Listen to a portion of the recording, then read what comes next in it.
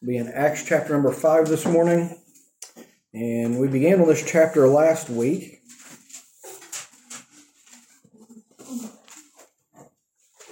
While you're finding your place here, let's go ahead and we'll go to the Lord in prayer.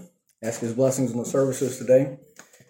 Dear Lord, we come to you today. Thank you for your blessings. We thank you for this day that you've given us, Lord. We thank you for those who have made their way out today, Lord. And we just ask you that you would meet with us here today. I pray that you would guide and direct me, Lord, in the things that we're looking at, Lord, the things we're studying. I just pray, help me to remember the things that we've studied, Lord. And I just pray, ask you that you would make this service a blessing and encouragement to those who are here.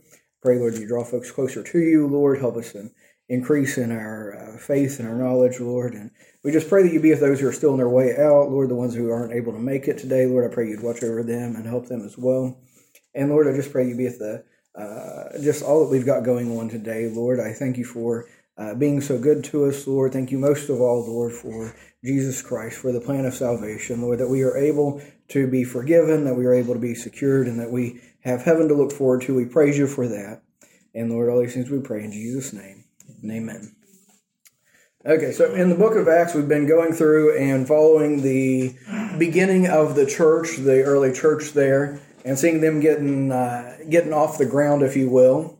And so it started with just a handful in the upper room. The Holy Spirit came on the day of Pentecost. They began, I said that Peter, I think that he stood out there on that day of Pentecost and just had planned to give an explanation. And instead, the Holy Spirit took over. He preached a sermon, and thousands of people got saved. And it says they were added to the church daily, such as should be saved. And there was a movement that began there in Jerusalem almost 2,000 years ago. And honestly, it began long before that. The Lord had that in His plans and His purposes before man ever knew anything of it. But anyway, as the church began to grow, it began to increase in influence, but it also was picking up enemies along the way and picking up opponents. Of course, the ones who crucified Jesus wasn't too happy about the preaching of the gospel, preaching of the resurrection by the apostles. And so we saw over the past couple weeks that it began with opposition from without, that there was conflict that was taking place from without, and these Jewish leaders were bringing persecution against the church. They were making commands that these people cease to talk about Jesus, to cease talking about the resurrection, to stop hanging the blame on the Jewish leaders for crucifying the Savior. And those things were offensive to them. It made them look bad, right? And so anyway, we saw a couple weeks ago with that external conflict that the early believers said, we're going to obey God and not men. We're going to obey men as long as it's in agreement with the things of God, but whenever they put us at odds between man and God, between one authority and the other, we're going to choose to follow God no matter what. We're going to trust Him to take care of us, and we're going to go forward trusting that whatever befalls us from that point, that God is working those things together for His good and for ours and for His purposes. And it doesn't mean they're going to be delivered from every difficulty that comes along. There were times that they were beaten. We're going to read about that later on today. There were times that they were beaten, they were imprisoned, and many of them, especially of the apostles, were martyred for their faith. And they were taking a stand. They were obeying God rather than men. And that's what it led to. And so we've looked at this, and I've pointed out several times that some of these false gospels today, the prosperity gospels, and some of these religious movements that try to portray Christianity as a way to avoid difficulties and hardships in our life, that's not in sync with the Scriptures. That does not agree with what the Bible teaches us. And it's not, even with all of church history as well, we can see that's not been the experience of the church down through the ages, that Christianity allowed them to escape difficulties. And so there was conflict from without that was trying to silence their witness, trying to silence the church. But then last week what we looked at, there was conflict coming from within. There's conflict coming from within. There was fear, there was doubt, there was a lot of concern and confusion because they started following Jesus, and now there's trouble, and they hadn't anticipated that. They didn't know that with Jesus' cross, they were going to bear a cross, right? And so anyway, there was doubts. There was this temptation for them to remain silent. There was a temptation for them to recant their testimony. There was a temptation for them to become what you could call an undercover Christian, right? Say, well, if we just don't make them mad, we will try to straddle the fence. We'll attempt to appease them. We're going to try to make things go okay in our favor. We'll try to not offend these other guys out here that are offended at the very name of Jesus, right? There's a temptation to do that, but they decided instead, they went to the Lord and they sought for boldness.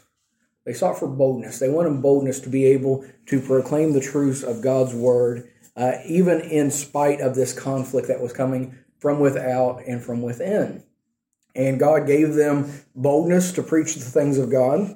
Remember, I said they didn't seek deliverance. They didn't seek vengeance. They didn't seek all these other things that we would seek. But instead, they said, help us just to remain faithful to the calling that God has put on us.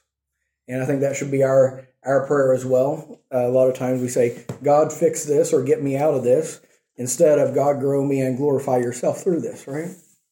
And so anyway, God gave them this boldness. And since Satan could not quiet them because of conflict from without and within, he caused there to be some corruption setting in. And the Bible tells us that a little leaven leavens the whole lump. And we had the story of Ananias and Sapphira. And we're familiar with them, aren't we? Mm-hmm. Ananias and Sapphira. And they made a plan. The two of them hatched a plan together and said the church is growing. There is power and influence in the church. And if we can use this, if we can leverage this in our favor, if we can take the things of God and use it to bolster our place in society, if we can use it to advance our position, then hey, why not? And so they sold a possession, a piece of land, and they gave a portion of the price to the early church, to the believers, for distribution, for the care of the saints and things.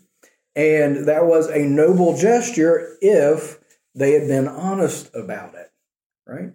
You notice how this is subtle, just it looks good on the outside. No one's going to know about it. Everyone is going to be so pleased by what we're doing. We can feel good about it because this is benefiting others. We have made a sacrifice, but their motives ended up messing everything up, right? Mm-hmm. And so anyway, with Ananias and Sapphira, as we looked at them, they sold a portion of land. They gave part of the price. They claimed that they gave the entirety of the price. And Peter confronts them about this, and he says, well, it was in your hand. It was under your power to do with it whatever you wanted to. If they would have just come and said, we sold this land and we gave part of the price to the church, everything is well and good. Even if it was we gave most or however, or if they said we would like to give some, but we're not willing to get rid of we're not quite to that place yet. We don't think we have that much faith that we can sell off our stuff and donate it. And so we'll make a small contribution. That would have been fine. If they didn't give anything, that would have been fine, right? Mm-hmm. And so he said it was under your power. You could have kept your land. You could have kept your money. You could have sold your land and given it all. You could have sold your land and given 50 cents. It doesn't matter, right? Mm. But the problem was their motives, their heart in the matter, and the statements that they made. They lied not only to men, but unto the Holy Spirit, it tells us. Because they thought no one is going to know besides us, right? And how often in our own minds do we think that way? No one's going to know. Many times, right? Mm-hmm. I've said before, I'm glad that nobody else can listen into the thoughts inside my head. That's like, I can remember I was young and you know, little boys talking about superpowers and stuff. X-ray vision and super strength and the ability to fly. And there was the idea going around of reading minds. And that terrifies me because I know the things that go on inside of my head. And if I was able to tune in and figure out what was going on inside of your head, if you're anywhere near as messed up as what I am, I mean, I'd be probably running for the hills and isolating myself because just my own thoughts would drive me crazy, let alone all of yours. Right? Everybody on board with me on this? Or you're like, oh no, I have no idea what you're thinking. My thought life is grand. No. So anyway, they said, no one knows besides us. And so we can get by with this. And everyone's going to be patting us on the back. Everybody's going to be telling us what great and godly believers that we are. And we're going to be elevated in the sight of everyone else. And whenever this happens and they come before Peter and they say, hey, we gave the entire price to you, the Holy Spirit gives Peter insight and says, no, they didn't. Because even though no one else knew about this, the Holy Spirit did. The Holy Spirit did. And so the Holy Spirit strikes them dead at that moment. And what we were looking at last week, and I know we're going to quite a bit of review, but we're laying groundwork for this week. And so anyway, the Holy Spirit strikes them down at that moment. And we said last week that this isn't a normal thing because there would be a lot of dead people if the Holy Spirit struck down people dead every time they lied to the Holy Spirit, right? Every time they did something dishonest, every time that they tried to use the name of God or his church in order to elevate themselves, if God struck people dead every time that happened, there would be a lot of dead people, right? Yes. And so why was it that the Holy Spirit did it at that time? Well, I think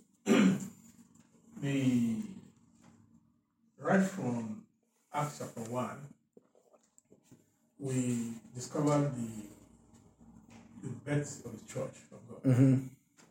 And the efficiency of the Holy Spirit, mm-hmm. or rather the person of the Holy Spirit was manifested mm-hmm. in the life of the church. Mm-hmm. And the apostles of that time were part and parcel of it. Mm-hmm. We saw the strength and the ability of the Holy Spirit to take over the whole world mm-hmm. and to change the status quo. Mm-hmm. And right from Acts chapter 1 to the end of Acts of the Apostles, the last chapter, mm-hmm.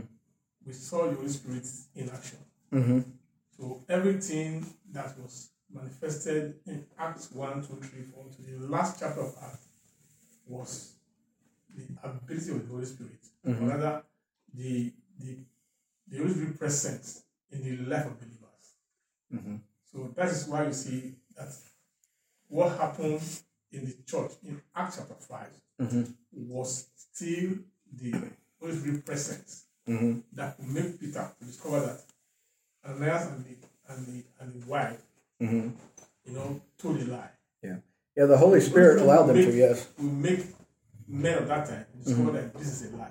Mm-hmm. Unlike now that the society have been polluted by politics, mm-hmm. by mm-hmm. junks, by all sorts of things. Even the church has been polluted. Mm-hmm. That the Holy Spirit has departed from the church. Let me put mm-hmm. it that way. Mm-hmm. Because God's presence has become each and mm-hmm. in the house of God. So you can't mm-hmm. see the Holy Spirit, manifesting in the house of God of today the way it's manifested in the house of the apostles, mm-hmm. as it were. Okay. And so, yeah, it's the first thing you said there is it's talking about the birth of the church, the infancy of the church. Yeah. Okay. And they had the Holy Spirit was giving them power. They prayed, they sought power from God in order that they may proclaim the works of God. But we find that the Holy Spirit's power does not necessarily hang around where there is perversion going on, where there's corruption going on, right? And so there is a thought in this, and this is one of the things I'm going to get to today, about the importance of purity and the effect that it has on the Holy Spirit and upon the church's effectiveness, right? And over time, it seems that we have, for lack of better words, we've dumbed it down a little bit.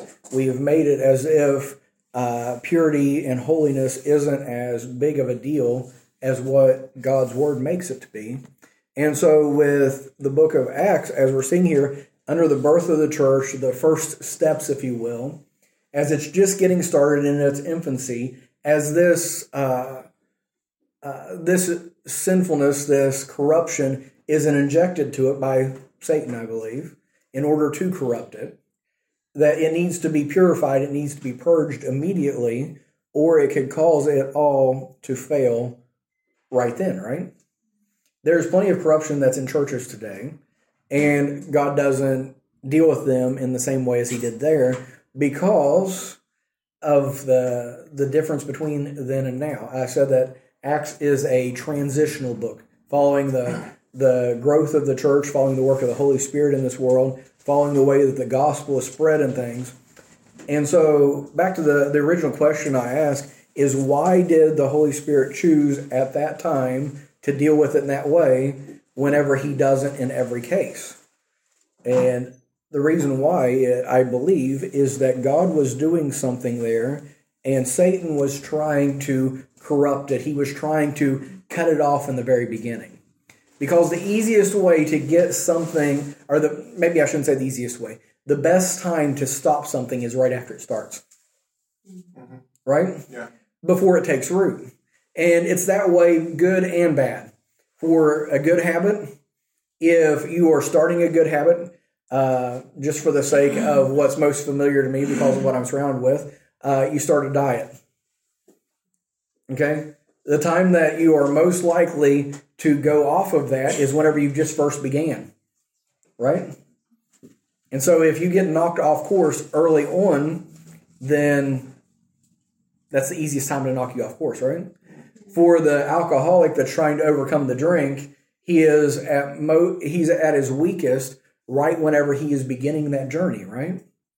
So that's good, like a good progress that you're trying to make, and there's plenty of things that's going to try to knock you off. Now, to put it a little bit more spiritually here, if the devil can discourage the newly saved individual and knock them off track at the beginning of their walk with God, they're much more susceptible whenever they have just gotten saved than when they've been saved for years. That's fair enough, isn't it? I know back in the area that I'm from, it was like whenever news traveled around that someone in the area had gotten saved, every Colton-ism would come and knock on their door right afterward, trying to draw them into it. You know, you'd have the JWs knocking on their door the week after they got saved, like, oh, they're interested in the things of God. This is the best time to pervert it. Right? Mm-hmm.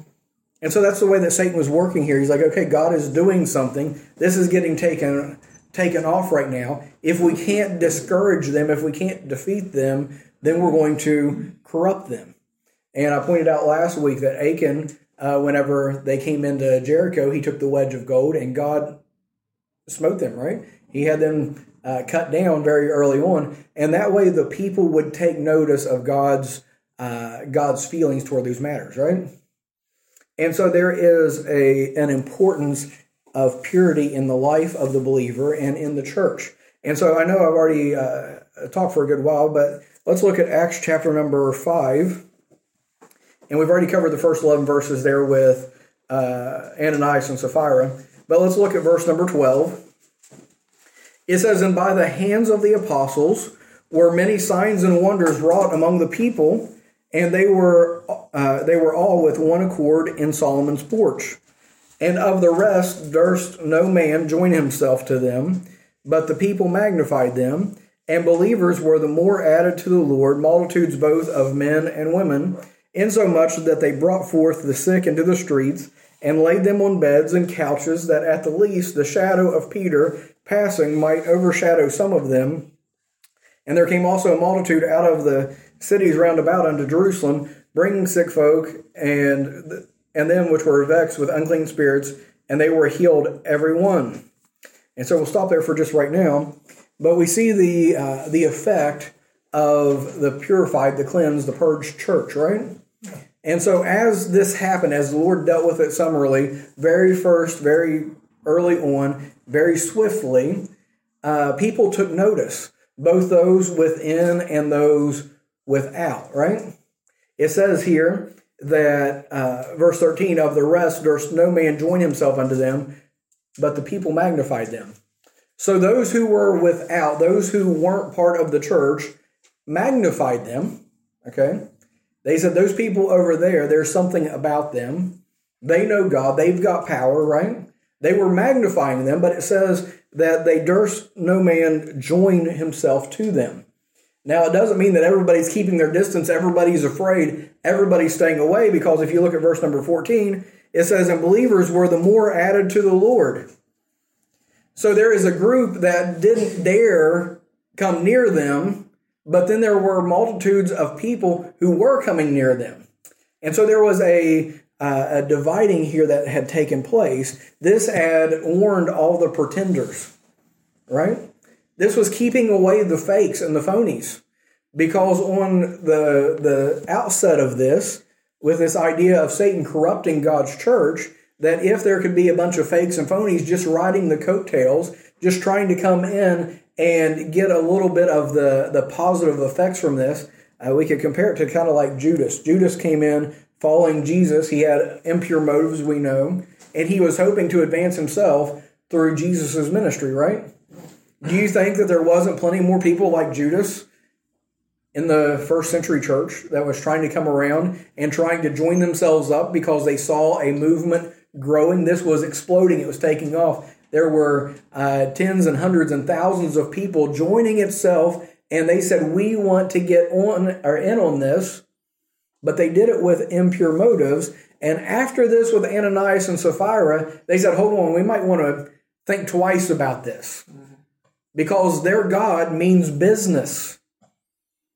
If we go and our motives are impure, if we don't really believe, but we're just trying to take advantage of God and of the church, then the same thing may befall us that happened to Ananias and Sapphira, right? But of those who were genuine, they ran to it and said, this is a holy God. This is a God who isn't messing around, because they had seen religion messed around enough, right? You look at the first century Jewish religion, the state of Judaism in the first century, and people were looking at the wickedness and the corruption that was taking place within the Jewish faith, and they were sick of it. But whenever God dealt with this in the early church, they said, okay, this is great. This is something where they're actually paying attention to the things of God. They are actually practicing what they preach. They actually have the power of God on them. And so the ones who were genuine were running to it. The ones who were fake were running away from it, right? Mm-hmm. And so bringing this and applying it to us today, there is a necessity for purity within the house of God. There's the idea that's going around today in a lot of the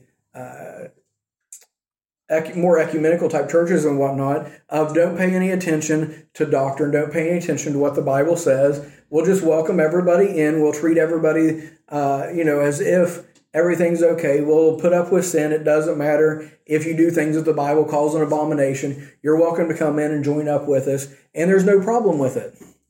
But whenever you allow sin to be taking root within the church, and you turn a blind eye to it, or you celebrate your inclusivity, right? Your diversity, all these different things. When you celebrate these things, you're celebrating sin, you're bringing in corruption, you are driving out the holiness, and you are losing any kind of power of God or power with men, right? And so to make this a little bit more plain, a little bit more clear, you look in through the book of 1 Corinthians. 1 Corinthians is written to a very carnal church. They were celebrating that they were so open-minded, they were welcoming sin in. One of the sins they take on as Paul's writing to them, one of the sins that he takes on is the fact that there was a man who was living with his stepmother. That's pretty messed up, right? And everyone was celebrating and saying, hey, look at how loving and how forgiving we are. We're just bringing them right on in, and we're not paying any attention to their sin. And Paul rebukes them, right? Tells them, put him out. We find that whenever it came time to observing the Lord's Supper, that they were coming in and being drunken, and they were mistreating those who were poor amongst them and the ones who didn't have amongst them. And they were allowing this very wicked and arrogant and prideful and carnal mindset amongst them. And Paul begins to warn them and say, you are losing out on the power and presence of God by putting up with all of this junk in the midst, right? And so with this that we find here, Ananias and Sapphira is an example for us. It is, maybe I could even say, a warning for us that whenever we don't take sin seriously, we are going to sacrifice much, because God does take it seriously. And I'm not even just talking about within the context of the church, but also in our individual lives. Whenever we allow sin to creep in, as subtle as it may be, it may seem small. That's what Ananias and Sapphira would have thought, right? But whenever we allow sin to creep into our lives, what we're going to end up doing is we're going to sacrifice the power of God. We're going to bring ourselves outside of the plan of God. And we are also going to be devoid of the presence of God in our lives, right? I'm not saying you lose your salvation, but whenever you decide to go down that divergent road, whenever you decide to allow the things which God hates, whenever you start allowing the things that God says is not good for you, then whenever that happens, God is going to say, okay, if that's the way you want to live, go ahead and live that way, but I can't get along with that. I can't put my approval on that. I can't bless that while you're living in those types of sin. And so we make sacrifices as Christians, and we sacrifice the presence of God and the power of God for our petty sins. Right? And so we see this in the Bible and see how seriously God takes it, and we can kind of just smile at it and say, well, it's not so bad. We look at that in multiple different times, that the things that we see as great judgments of God were on things that we would see as being small and insignificant today. You understand what I mean? Yep. Adam and Eve. She ate a fruit. Woohoo! Plunged all mankind into sin. So we look at sin differently than what God does, right? Because God sees the heart of the matter. He sees the root of it. He sees what it leads to, what it's going to cause. Why does God bring out and tell us what sin is? Why does He keep it off limits? Why is there commandments that say thou shalt not? Because it is destructive and disruptive, and it is hurtful. And God says, don't do it. If you want to walk with me, if you want to see my will done in your life, if you want to take part of my purpose and be a witness in this world and see the blessings of God in your life, then there are certain things that you're going to have to steer clear of. You're going to have to hate these things the way that God hates them, right? And so as we look at the early church here, there was great power amongst them. There was great things happening. There were many people that were getting saved. They were leaving an impression on the world that was around them. The lost were they were brought to the place where they had to choose. If they believed, they joined themselves. If they were kind of both ways about it, if they were undecided or decided against, they put some distance between themselves and the church, because they said that is a holy place, that is a holy people, right? And so there is a need for us to elevate purity in our own lives, for us to desire to put sin forth out of our lives, for us not to try to make it smaller than what it is, to downplay, that may be the word I'm looking for, to downplay sin in our lives, right? But instead of seeing it as exceeding sinful, hating even the garment spotted with the filth of this world, right? And so if we would see things that way and purge those things out from us, then we would see the power of God in our lives as individuals. Whenever it comes to the church, that's one of the reasons why I believe that as a Baptist, we have saved, baptized church membership, right? You get into some of the other denominations and religions, they baptize them as a baby, they put them on the roll, they say they're a member of the church, a part of the church, right? And then most of the people within the churches are unsaved and living however, and guess what? Why does the churches not have any power? Why is it that they're not seeing anything happening from God? It's because of most of the people within the church not even being saved, and the ones that are saved not living for the things of God, right? There's no difference. There's no separation there that takes place.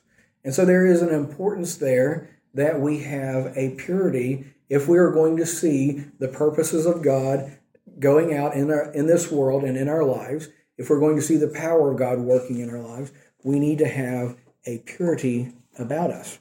Everybody see that here? And I know it's tempting for us to say, oh, no, it's okay. Everybody's doing this. Everybody's doing that. I don't think the Bible says it. The Bible tells us that we need to, the Bible still says, be holy for I am holy, right? And so we are going to sacrifice God's power and his plans and his presence whenever we decide to play around in sin. It's simple as that. And so whenever we look at this here, they have, in these few verses that we read, they have great power amongst the people. But does anyone have any comments on what we've looked at so far? Because I want to jump to a new topic. Any comments or questions? I think that the uniqueness of Ananias and Sapphira as well is also that when God makes a promise and he says, I will build my church and the gates of hell is not going to prevail against it. And there's man and he sticks his head in between and says, well, you know what, I can bring a bit of whatever lies or deceit in here. And how can I say, it almost prevented God's church from going ahead in a way. Yeah. I'm not saying it would have, I'm just saying that man sticks himself in between and God says, okay, I'll just get you out of the way. You know what I mean? Yeah. I'm not, like God says, go down, I will subdue you, you'll receive power from on high. These guys then came in and said, oh, you know what, don't worry about that, we will sell a bit of land, we'll lie about it, blah, blah, blah. God said, it's not going to happen. You know what I mean? So yeah, it demonstrated his power and our ability to get in his way, like you said. Yeah, definitely. No, but I mean, if God said this is what's going to happen, you know what I mean, and he makes a promise, man cannot stand against it. You know what I mean? And this would have been one of the events that would have gotten in the way. And that's what I'm saying. Like, you said, what was the difference between any other sin that, I mean, anyone eating an apple right now, that's not a sin. You know what I mean? But because Eve ate an apple in the beginning, that was, you know what I mean? Yeah. A sin. But because God said not to. It's the same with Ananias and Sapphira. They put themselves in the way. Yeah.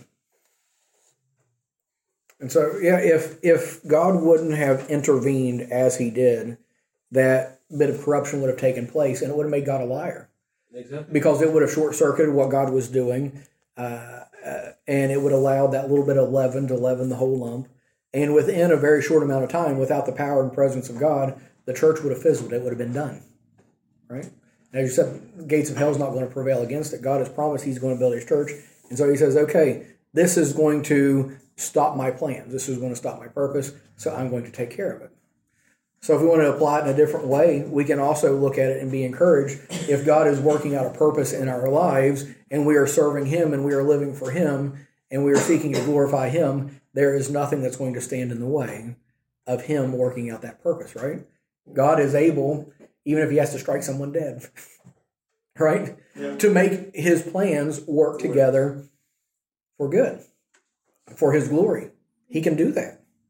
Now, if we take the verse, we like to quote Romans 8:28, all things work together for good for them who love God, those who are called according to his purpose.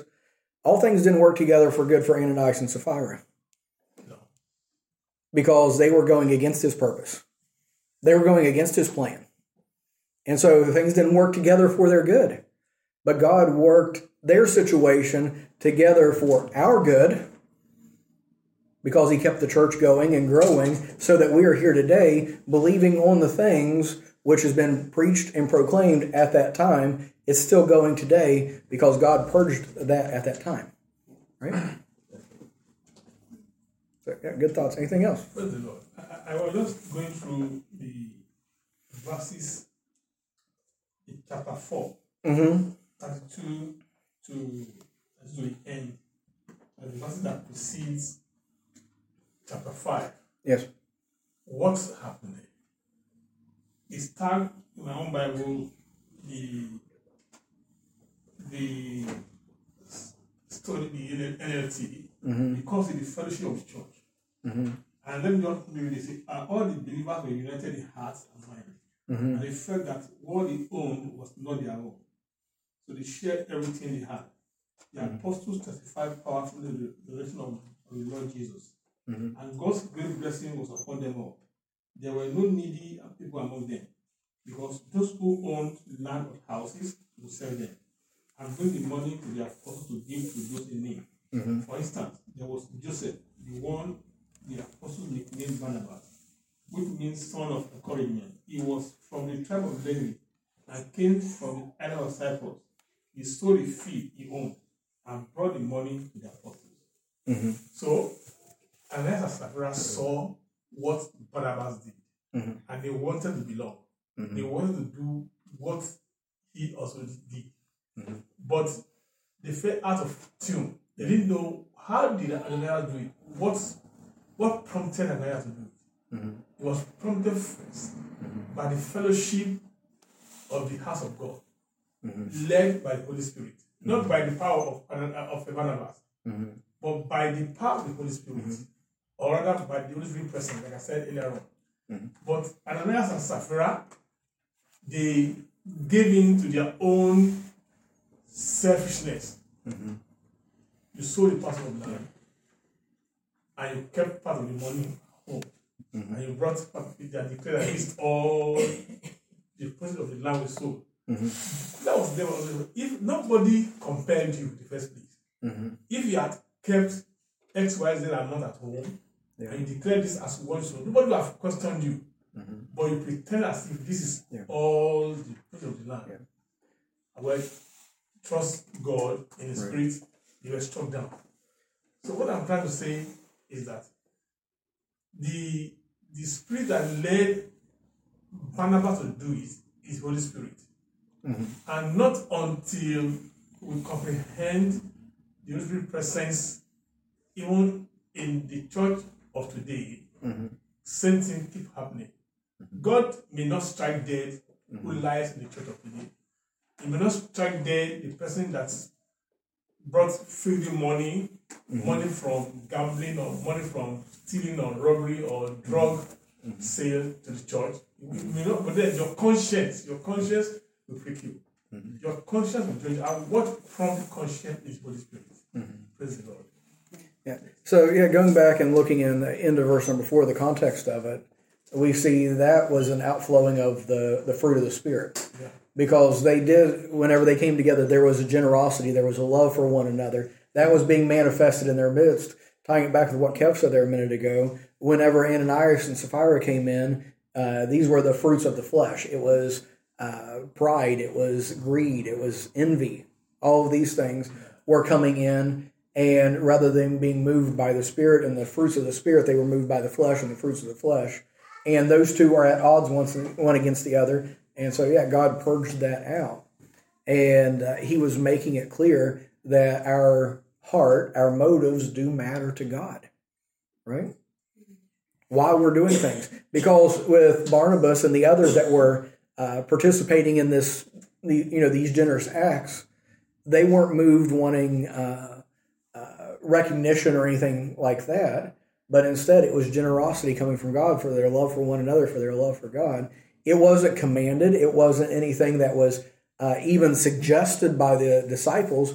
But instead, they said, hey, we have this way that we can be a blessing to others. And Ananias and Sapphira says, hey, this is a way we can be a blessing to ourselves. And that's a great comparison for us. Or maybe I shouldn't say comparison. It's a great Lesson. It's a great lesson. It's a great criteria for us to judge by in our own lives, of which way are we lining up with. What are we attempting to do? Are we attempting to benefit others and glorify God, or are we attempting to benefit ourselves and glorify ourselves? What is our motive behind this? What are we doing here? Is this brought about by the flesh and the devil? Is this brought about by God and His Holy Spirit? Is this brought about by our love for God? Because we can do things that appear to be good, we can do them in the wrong way and for the wrong reasons, right? And that's why the Bible tells us that even our righteousnesses are as filthy rags. Because if you look at Ananias and Sapphira's story told a different way, God is the villain. Right? Because Ananias and Sapphira, they came and they were generous. Look, they sold their land. They didn't have to. They gave part of it to the church. God bless them for it, right? But instead He struck them down. Why did they do that? How dare God do that to His people? Look at what they were doing. They were doing something good for corrupt reasons. Right? And so we are quick to judge on outward appearances, and I don't want to get ahead of myself, but we're quick to judge on outward appearances, but God is looking down on the heart. God is determining from the heart, and that is more important than the outward actions. Because you can do wonderful works. You can be out and be one of the greatest philanthropists in the world, and you can do it for the wrong reasons. And your heart be just as corrupt as the devil's. Yeah. And so it's not a matter of what we do so much as why we do it. If we get the why right, the what becomes right as well. And so we see that going on in this passage.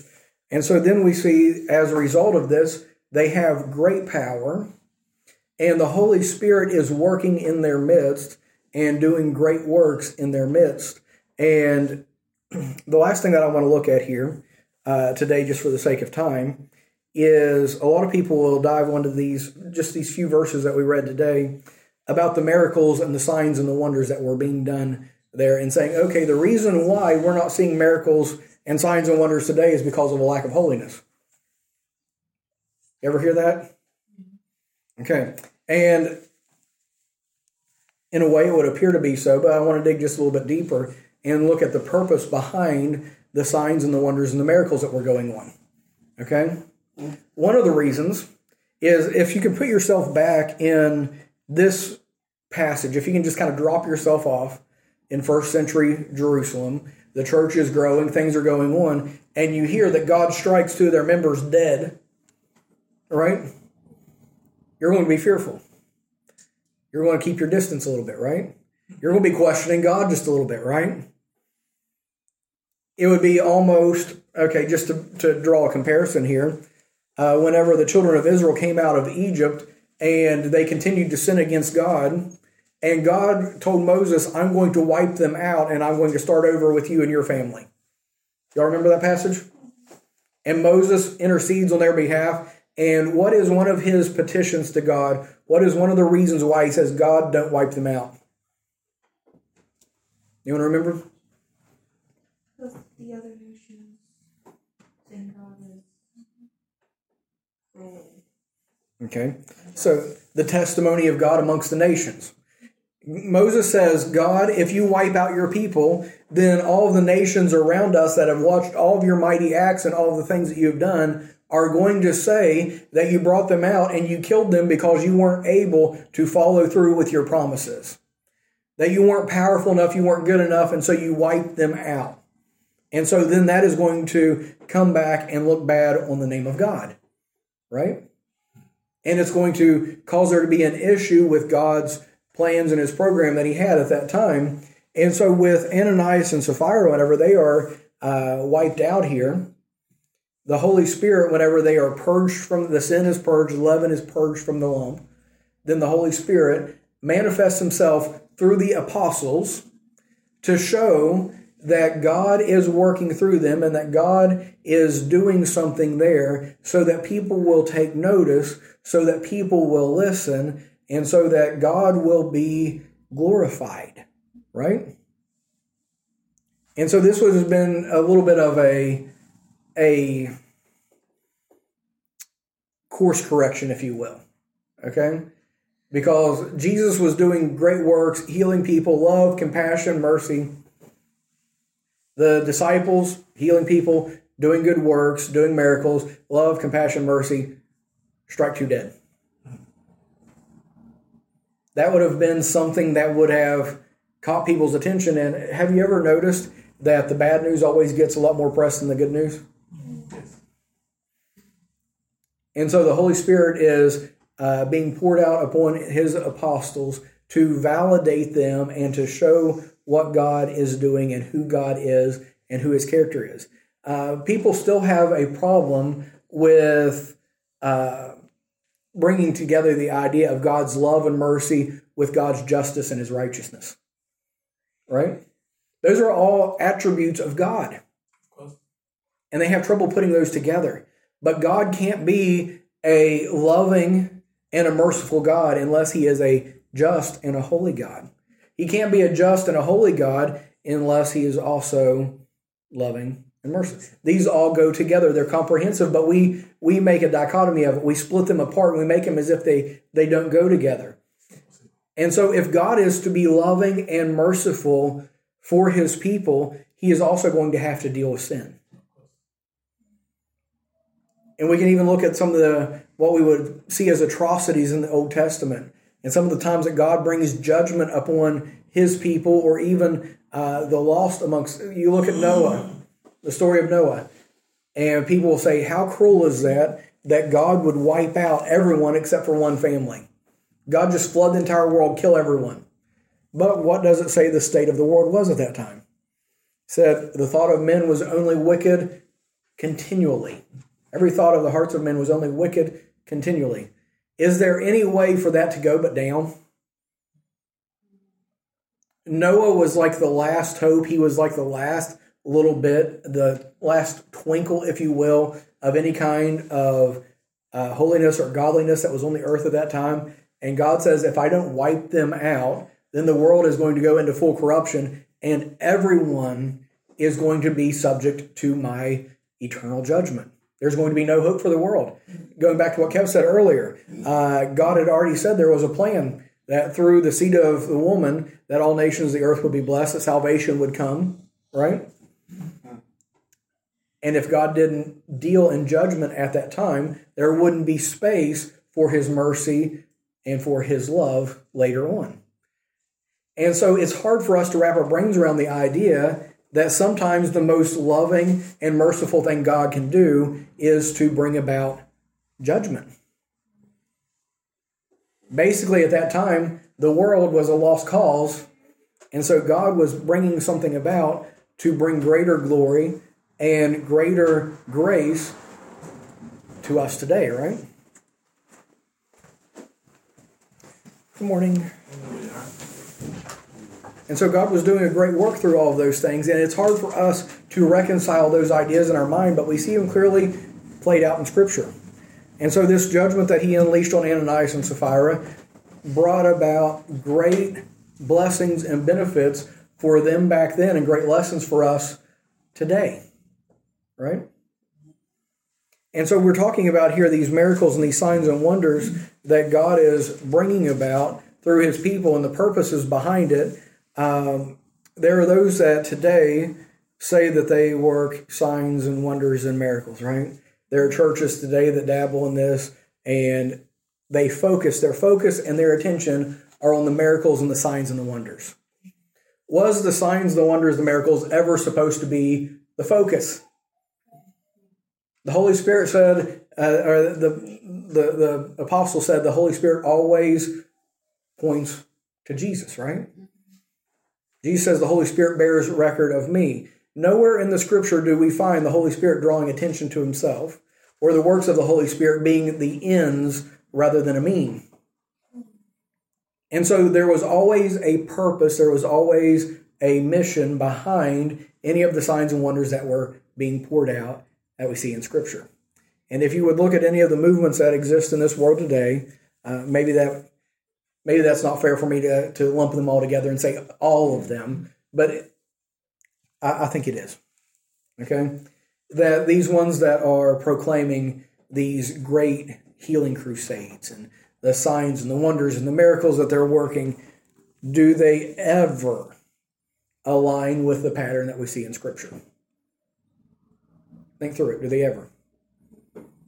And so as we look at this passage, it says, just for instance, the end of verse number 16, and they were healed every one.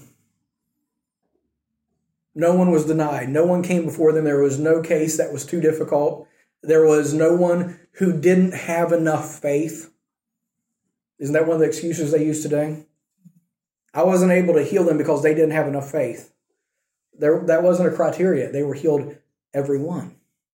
Right? They were healed instantly, completely, permanently. Right? And so that was the signs and the wonders. That was how they were doing. But the purpose behind those signs and wonders were to authenticate the ministry of the apostles, the messengers at that time. They had a message to proclaim. They had something that they were saying, but in order to authenticate it, God gave them signs and wonders. We can look in 2 Corinthians chapter 12. I don't have it written down, so I'm still looking here.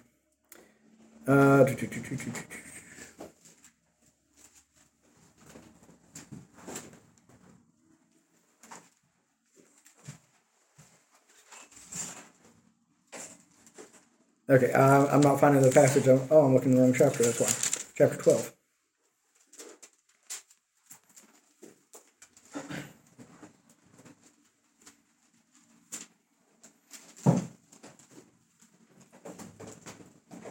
Okay, chapter 12 and verse 12 is the verse I was looking for. Paul's talking to the Corinthian church. The Corinthians have all kinds of excuses for why they're carnal and why they're the mess that they're in. Isn't that what we always do? We make excuses for all of our shortcomings, our failures, right? So 2 Corinthians chapter 12 and verse 12, they're making excuses, and Paul tells them, truly the signs of an apostle were wrought among you in all patience, in signs and in wonders and in mighty deeds. You say, well, why are you bringing that out? Who is it that's working the signs and the wonders and the miracles in Acts chapter number 5?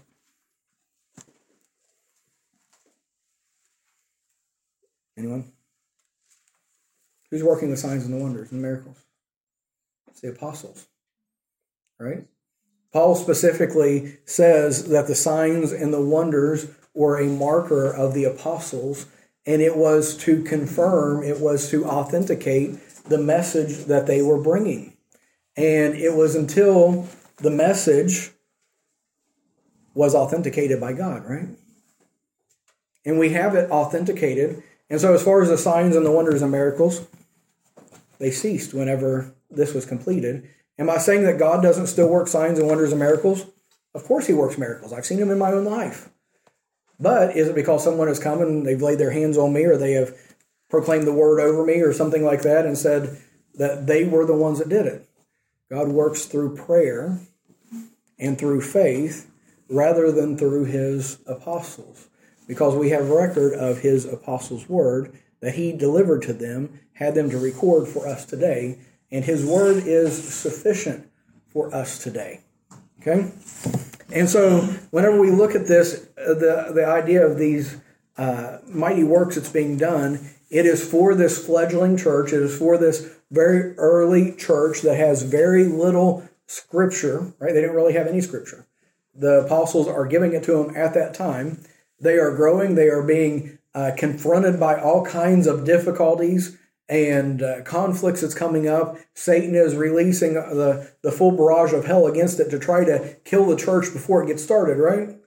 And so God is giving everything to that group to get it rooted and to get it grounded and to get it confirmed so that it can continue, so that it can grow, and so that we today can hear his word and that we can believe and that we can be saved, right? And so whenever we get tied up in these peripherals, and we get tied up in these things of expecting God to work in and through us the way that he did the apostles at the beginning, whenever we try to start bringing these things into today and we get focused on this instead of on what the purpose and the priority of God actually was, what was it that God was wanting to see happen? He was wanting to see the gospel go out to the ends of the earth. That was his priority. That's what he was. He came so that we could have eternal life. That was what he was focused on from the beginning. So what was the signs and the wonders? It was to confirm the messengers and confirm the message. And he was working these things so that the gospel would go out, so the church would be founded and grounded and strong, so that it would continue as he built it into future generations until the time that he returns and he puts all things right. And so we're benefiting from this today. And so whenever we get this backward and we think that all of these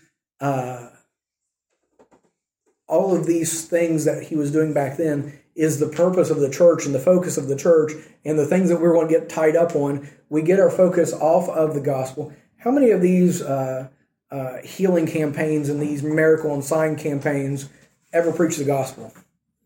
Ever seek to get somebody saved? Who do they glorify? Who do they lift up? Themselves, their work, their power. Look at us. We are men of God. Look at the things that we're able to do. And they are lifting up self. They are promoting self. And they are not preaching the gospel. They are not promoting God. The Bible tells us, I don't have the passage written down right now, but the Bible tells us that in the last days that there are going to be signs and wonders and miracles that are going to be wrought, but it is not going to be of God. And so we got to be careful whenever those things get our focus and our attention. And so all of this that we see, the signs and the wonders, and also the judgment that is unleashed at this time with Ananias and Sapphira, is to show us the importance of staying on task, right? To show us God's priority on the purity of the church and on it getting the gospel out and it continuing. Don't get sidetracked by either these endeavors of hoping that you can work signs and wonders and miracles. Don't get tied up in that kind of thing. Don't get tied up in this world and thinking that you can enrich yourselves by taking advantage and using God's things for your. Because don't these two things go hand in hand? Is not many of the ones that are trying to take advantage of the things that we see going on in verses 12 through 16, trying to promote themselves as some spiritual guru or someone bringing about such great power and bringing attention? Are they not doing the same thing that Ananias and Sapphira did? Can you see a relationship, a parallel between that? They're taking the things of God to glorify themselves. They're using the things of God, or supposedly the things of God, to benefit themselves. And so the main thing that I want us to learn here is that God is the main thing. He wants us to be filled with His Spirit. Sin and selfishness and pride is going to hinder any kind of work that God does. And if we want to see Him working through us, He's going to be working to get His gospel out. He's going to be working to see people saved. That's the desire. That's what He wants to do. We start talking about the power of God on our lives. It is the power to be a witness, okay? And if we want that power to be a witness and to be a shining light, if you will, for the things of God, then it's going to take purity, it's going to take holiness to experience the power. And the power is there for the purpose of getting the gospel out. Okay? So, anything else?